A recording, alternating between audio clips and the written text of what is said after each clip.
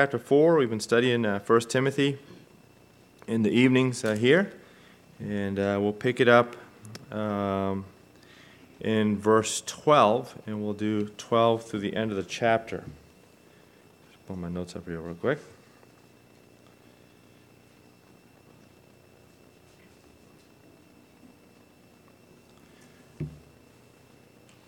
My password is my birthday, so if I ever forget my birthday, I'm in big trouble. I won't be able to get into my notes.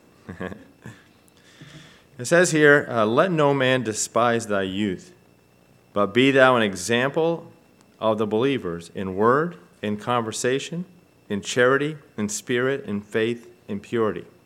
Till I come, give attendance to reading, to exhortation, to doctrine. Neglect not the gift that is in thee, which was given thee by the prophecy with the laying on of hands of the presbytery. Meditate on these things, give thyself wholly to them, that thy profiting may appear to all. Take heed unto thyself and unto the doctrine, continue in them, for in doing this thou shalt both save thyself and them that hear thee. Let's pray. Lord, I pray that you'd help us now with your word as we go through just line upon line and verse by verse. Lord, I pray that you would teach us, instruct us, make it practical, we pray, through your Spirit. And thank you for those that are here as willing listeners tonight. May you bless them for it in Jesus' name. Amen.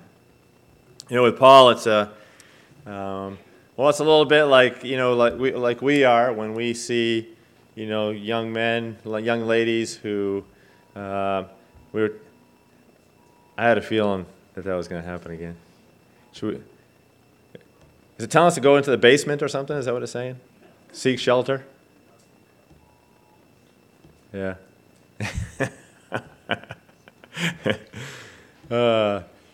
It's like some things, if you just keep preaching, it's better. You just keep rolling, but the other things, if it just keeps doing that, it's. We have too many ADD people in our church, so it's starting with the preacher. You got the attention span of a gnat. All right, is it done now? It's not going to snow anymore. Does it do that in Minnesota every time it snows? James? Just going to call him James now. What's that? Yeah, it'd be going off all the time, right? All right, well. Okay, is it done now? Does it look like it's code red? Over with? All right. Like I was talking about this morning, we have a couple of Bible college students that are kind of coming down the home stretch right now. One is majoring in music, God-honoring music, another pastoral studies, and it's probably not just the heart of the pastor; it's probably the heart of all of us. We yearn to see them succeed, right? We know that the devil hates to see young people be committed to the Lord. That's just the bottom line. And he's going to do everything he can to thwart that, to distract, to defeat that, and destroy ultimately. And so, we pray for them, encourage them. Maybe some of you, write notes, and it's kind of the same as what Paul is doing here for Timothy.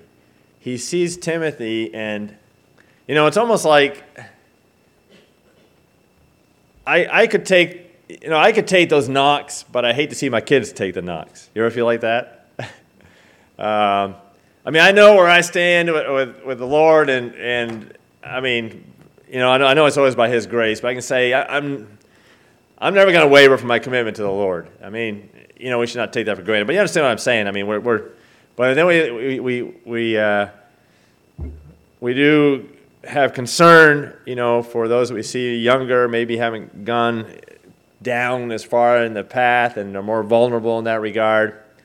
And we're thinking, man, we hate to see them potentially in a situation where they're going to be wounded and defeated. And I think Timothy was just going through a lot of those things. And Paul was aware of it, and he's seeking to do everything he can to encourage Timothy along the way.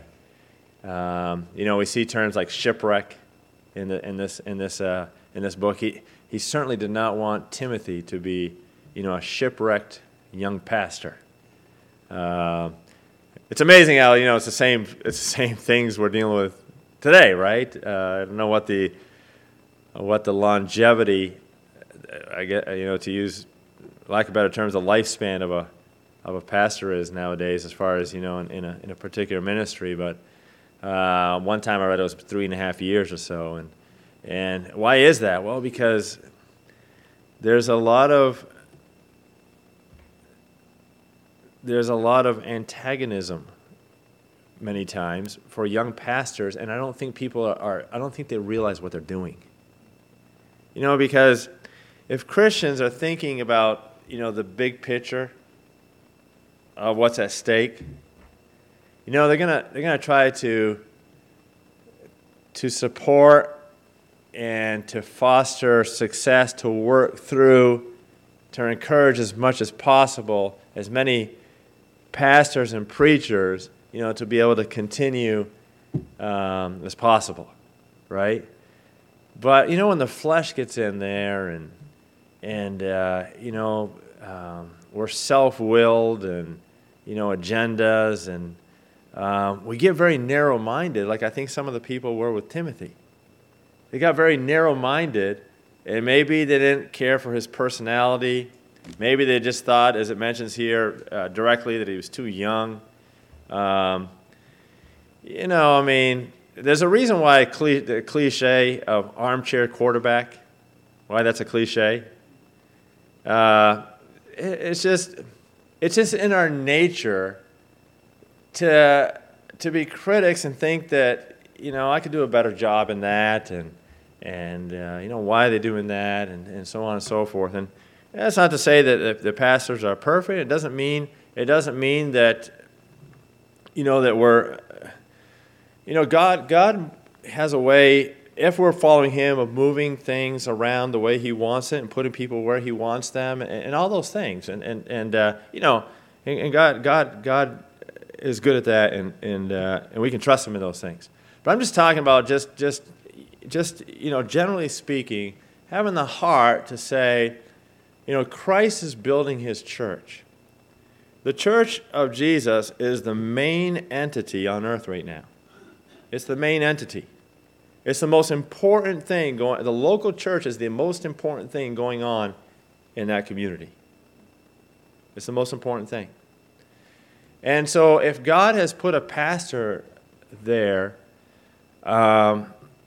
there's things that Timothy says to the pastor, because he's thinking, man, I'm just burdened that he not be defeated, and that he not, that he not quit or be discouraged and despondent.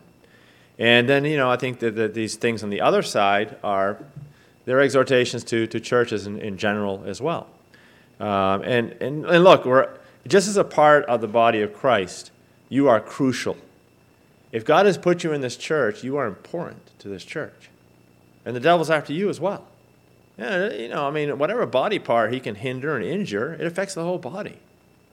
Right? Have you ever stubbed your toe? Like, my wife doesn't believe it when it happens, but I stub my toe really hard. And it's really, really painful. She thinks it's funny sometimes. There's no one else that has that sort of warped sense of humor here, is there? Someone injures their toe like that, and they're hopping around, and it really hurts. And it's really not that big of a deal. But it does. It is funny. You injure that one little part of your body, and it's like you're feeling it, right? Your whole body is responding to that, and that's kind of the way it is. And the devil knows that he can hinder a church. Look.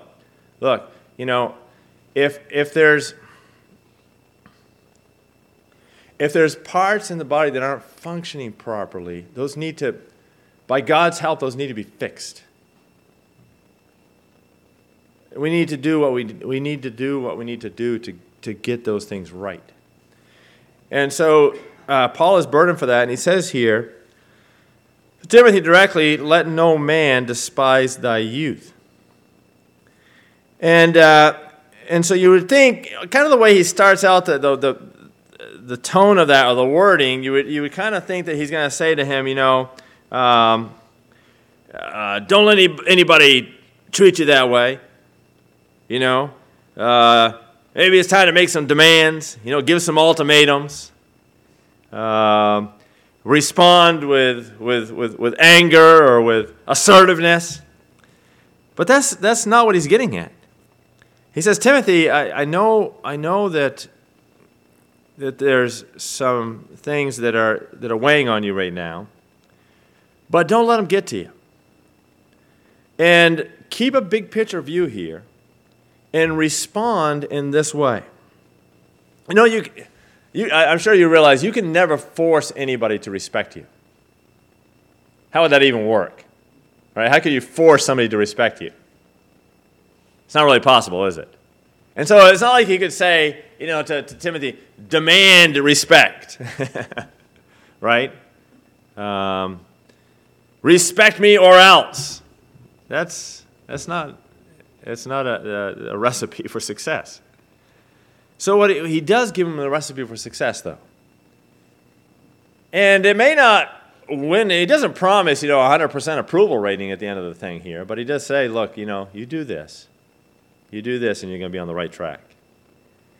And so he says, look, respect is really earned, first, by being an exemplary believer. We're talking respect within the family of God.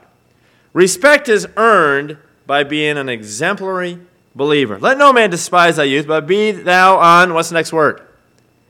An example of the believer. Be an example. And so maybe somebody who isn't being a good example of a believer is attacking or, getting after you. You know what the best way to deal with that is? You be an example of a believer to them. Think of the contrast that's going to be seen there, Timothy. If you have someone who has a fleshly approach towards you, do you think that a fleshly approach back is going to be the thing that fixes the issue? Right? So they're being carnal, so you add more carnality to that, and all of a sudden that's going to become spiritual? Is that the way it works? No. He says the way it has to work, Timothy, is you have to, when there's a carnal approach, you have to show the contrast of being an exemplary believer. Show that you trust God in spite of that. And he gives some very specific realms in which that needs to happen. He says, be an example of the believer in word. And that is just very directly speaking of what comes out of the mouth. And that's huge right there. Because I don't know, I don't have any way of gauging the percentage of this, but I would say that a very high percentage of problems within the body of Christ are a result from what people say. Now, there's going to be some other things here, because a little later on it talks about in spirit, and that's attitude. Now, do you know that you can say a lot with your attitude? You say, well, I didn't say nothing. Well,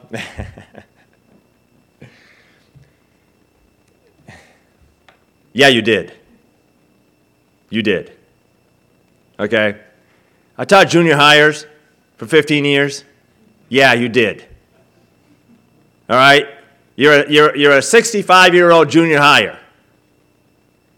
I don't want to give your age because I don't want to make it too personal. Anybody 65 here? I thought I was safe on that one. No, you're not, Sean. Come on. And so, right? Because we can say a lot with our spirit, can't we? Let's be honest. An attitude conveys a lot.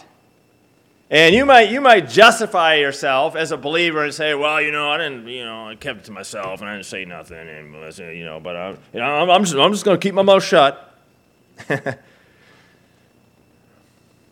Look, it doesn't work that way. Now, it does say to Timothy, be an example with your word. He also says a little bit later, be an example of a believer in spirit. And those two, really, they do go together. And, your words will go with your spirit will go with your words. And when those are spirit-led by the Holy Spirit, then your words will be holy. And that doesn't mean holy in the sense of, how some people think, just holy. Holy means separated unto God. It means godly. It means pleasing to God. You see, the Bible's a lot more practical than what we give it credit for a lot of times. We want to spiritualize certain terms and make them sound like sort of unattainable by the normal individual that would walk with God. And so to really reach the upper echelons, you have to be holy. But what the Bible teaches us is, holiness comes from a walk with God as His Holy Spirit works through our lives. And it's a lot more real, a lot more authentic, and a lot more practical than what we give it credit for. And the way that it works here in Timothy, what Paul's encouraged Timothy is how practical it is? It'll show by your words. By your words.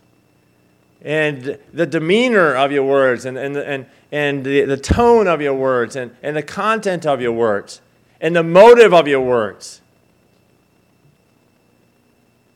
And so be an example of a believer in that regard. And that'll be honoring to the Lord, Timothy, and that'll serve you well in the long run. In the long run. Now at the moment, many times it seems like it's going to serve me more well to just give a zinger, right? To nail them to the wall. Whatever kind of word picture you want to give to how you can use your words, right? But in the short run, it does feel good at times, doesn't it? Man, I let them have it, and it felt good.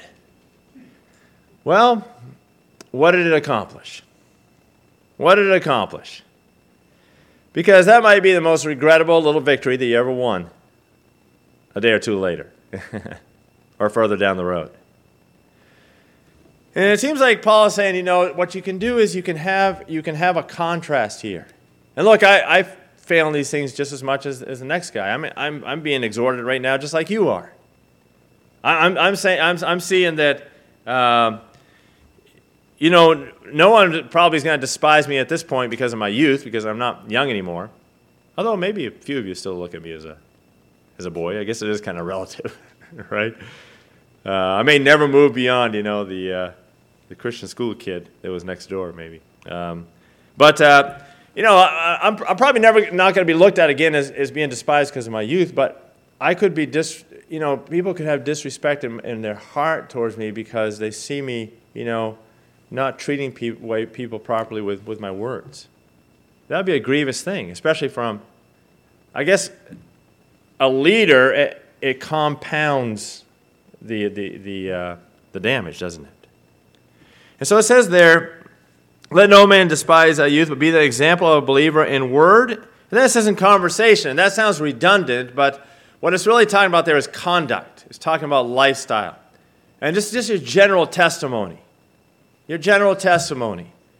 That you don't just talk the talk, but you walk the walk as well. Now, sometimes, if you're just walking in a certain way, but you never express yourself or articulate, accordingly, that can weaken the effectiveness. But also, if you just talk and you don't walk it, well, that really weakens the effectiveness, doesn't it? So it's just kind of combining those two things there, the talk and the walk. And so he says to Timothy, look, look, don't try to fight your cause and contend. You're never going to be able to keep up with all the battles that'll arise through all that. Now, there's plenty in the Scripture that says that there is a way to deal with things. There is a way to work things through, and there is a way to communicate when need be, as far as problem resolutions and so on. But he's saying, look, when people are looking down at you and criticizing you, and they don't seem like they're for you, just keep being an example of a believer. In the way you talk, in the way you walk. And then it says there, in charity. In charity. And there's a lot of good preaching on charity, and of course the classic passage is 1 Corinthians 13. And And it's a great look. If you have any desire to make an impact on people, you should read that passage often. 1 Corinthians 13. In fact, let's do that right now. Because love is one of those things that, we find it very easy to talk about, but maybe we're not thinking a lot about what the Bible actually says about it.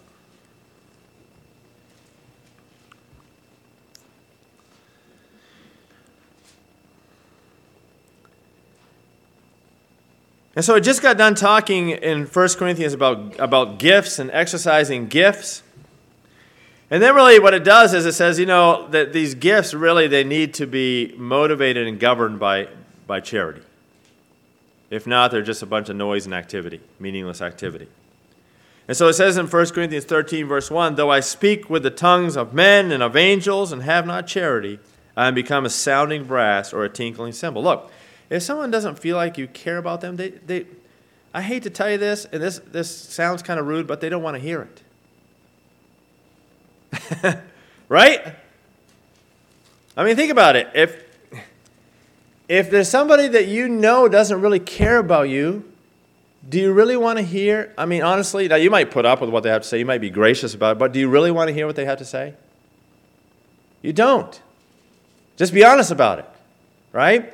And so here you have somebody who evidently, has a lot of knowledge and they know a lot of things and they have a lot to say, but they don't really, in their heart, care for the people around them.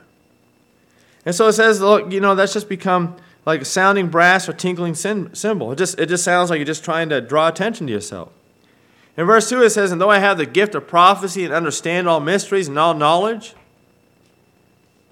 and though I have all faith so that I could remove mountains and have not charity, I am nothing. That's what the Bible says. And though I bestow all my goods to feed the poor, and though I give my body to be burned and have not charity, it profiteth me nothing. And then it goes on to give the characteristics here. Charity suffereth long and is kind. Charity envieth not. Charity vaunteth not itself, is not puffed up.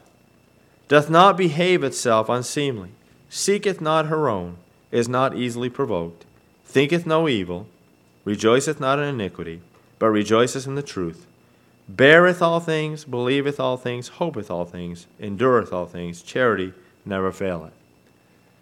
And to me what this says is you're trusting God enough to treat others properly. And how did God demonstrate his love? For God so loved the world that he gave. And some people think, charity is not a good translation for love. Well, what greater love is there than a love that gives?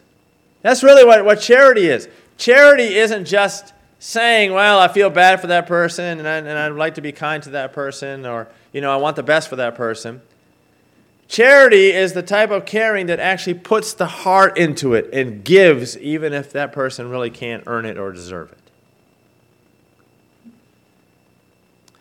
And if we go back to 1 Timothy chapter 4, what Paul is saying to Timothy is that's going to be the difference maker. That's going to be the difference maker. It's going to be you, by God's grace, being an example of, you're showing, what you're demonstrating is that you really believe God. And so as an example of a believer in God, you can exercise these things in a Christ-like manner, trusting God that He'll take care of the situation. And just be an example. Say, by the way you speak, by the way you talk, by the way you walk, and by love for those around you. Doesn't mean you have to. I know some people disagree with me on this, but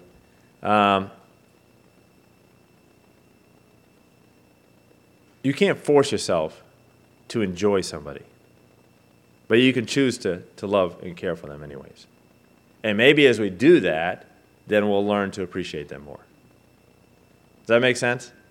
Because I don't know, sometimes I feel guilty because I just don't feel like I really enjoy being around somebody.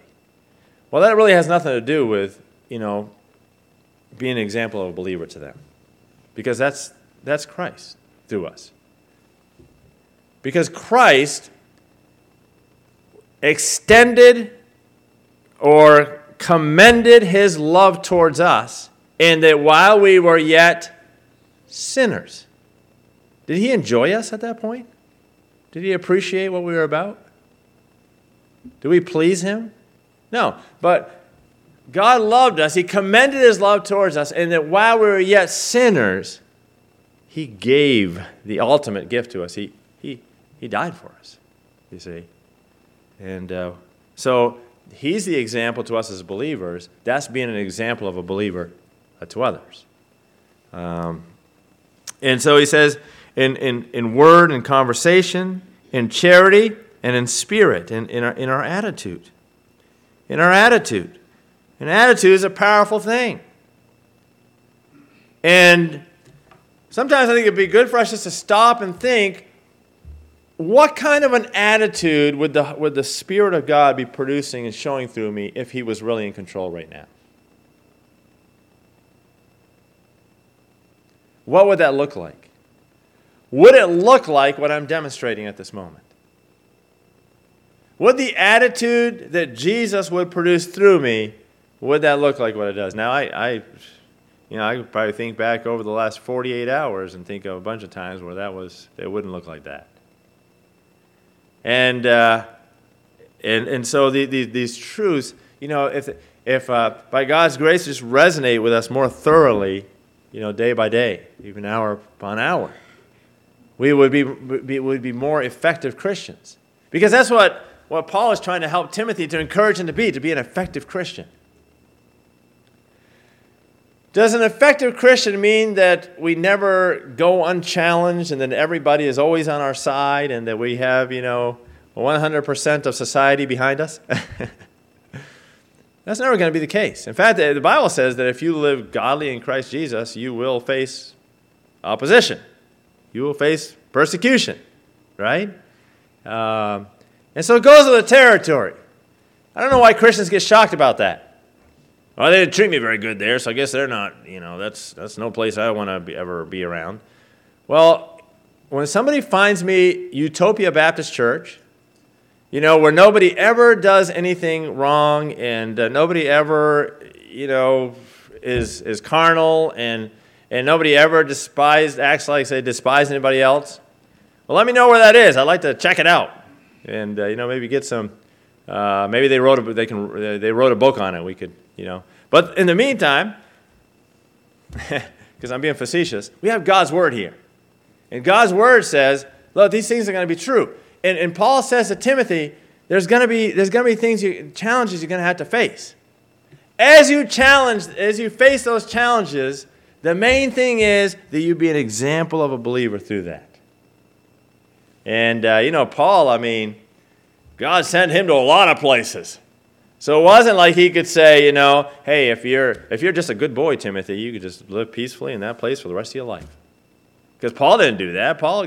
God moved Paul all over the place. But wherever he went, what did Paul purpose to do? To be an example of a believer. I think Paul certainly practiced what he preached in these areas. And so, in spirit, in our attitude. And, your spirit, when you come in, because we don't have maybe if you're in a mega church, you can take your bad attitude up at the balcony and it really won't affect a whole lot, right? But this is a small town, local church. And so we don't have the luxury of hiding bad spirits here. You come with a bad spirit in here, you will affect the body. You will. I will. You will. Your husband will. Your wife will. Your kid will. Wherever the bad spirit is, you're not going to be able to hide it in a group this size. So what do we have to do? We have to say, Spirit of God, would you help my spirit today as I get together with other Christians that I could be an example of a believer to other believers? Because you put one believer, there's being an example of a believer with another believer who's an example of a believer, and that's like, you take the one burning ember and put it with another burning ember, and it heightens that fire. And then maybe we this morning, praise the Lord again, we had more visitors here, first-time visitors. And I think, I have no idea. Truly, I truly have very little feel for this as to what their impression is, first-time visitors when they come in here. I like to think that they come in and they think, man, these people are happy to be serving the Lord. And there's a joyful spirit in this place. And it seems like there's a certain measure of unity, and these people are for one another, and there's a good spirit here. I think that's probably true for the most part. But you don't have to raise your hand on this, but how many of you believe that we could do better? And just be an example of a believer. It'll make us more effective, like Timothy is being challenged to be effective here. And so in spirit, in faith, do you trust God? Do you trust God? Do you trust God to formulate your blessings and fight your battles? Do you trust Him? Do you trust Him? Or do ultimately you feel like you have to be God in the situation? And in faith, trusting God's word, doing things God's way. And then in purity. And the world is not a pure place. And we're fairly safe here, and we want to, generally speaking, to say, let's make the church activities a safe place, as far as purity goes. To be free of worldly distractions and all those things that go, with riotous living and everything that the world's into. We're not interested in putting on one of the world's parties here in order to attract people. All right, there's plenty of places that we can't compete. We can't even compete with that if we wanted to. What we are interested in doing is say, there's a place that we want to be separated unto the Lord. We want to, by His grace, have a place that's pure and that points towards what is right and what is clean and what is virtuous. And transformed lives by the Lord Jesus Christ. And on a personal level, Paul is saying to Timothy, you have to purpose to be pure. You have to purpose to do that. Once in a while, I'll run across little decisions, things that the boys, their Bibles are laying around, something they might have written in their Bible or a note that they made somewhere from a message or a camp or something, where I see it that they purpose to be pure. And that really encourages me. Because like Timothy, whether it's my Timothy or my Brendan or my Titus, or for that matter, the other young people in the church who I could call by name right now as well. I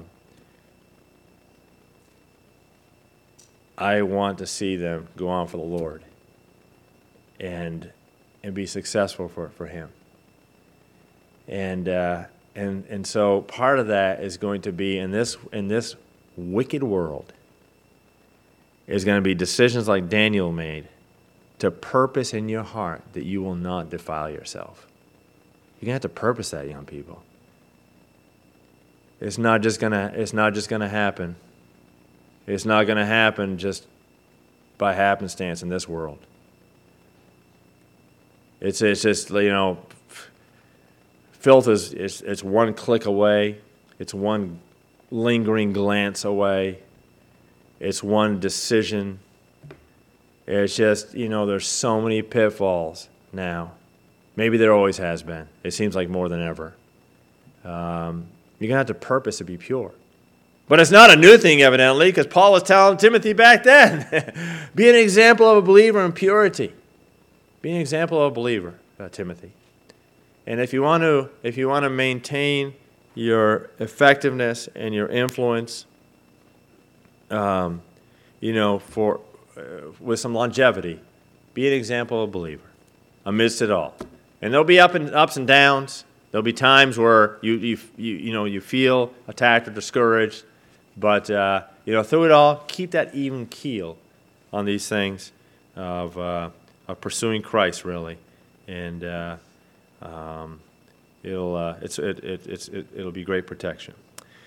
And so that's for today. By being an example of a believer. Next time we're going to look by being an energetic Bible student. By being an energetic Bible student. None of us right now are in Bible college, but we're in God's school of growth, and that's one of the reasons why you're here, to hear from God's Word on a Sunday night. And so we'll continue to build on these truths from 1 Timothy chapter 4. Let's have a word of prayer.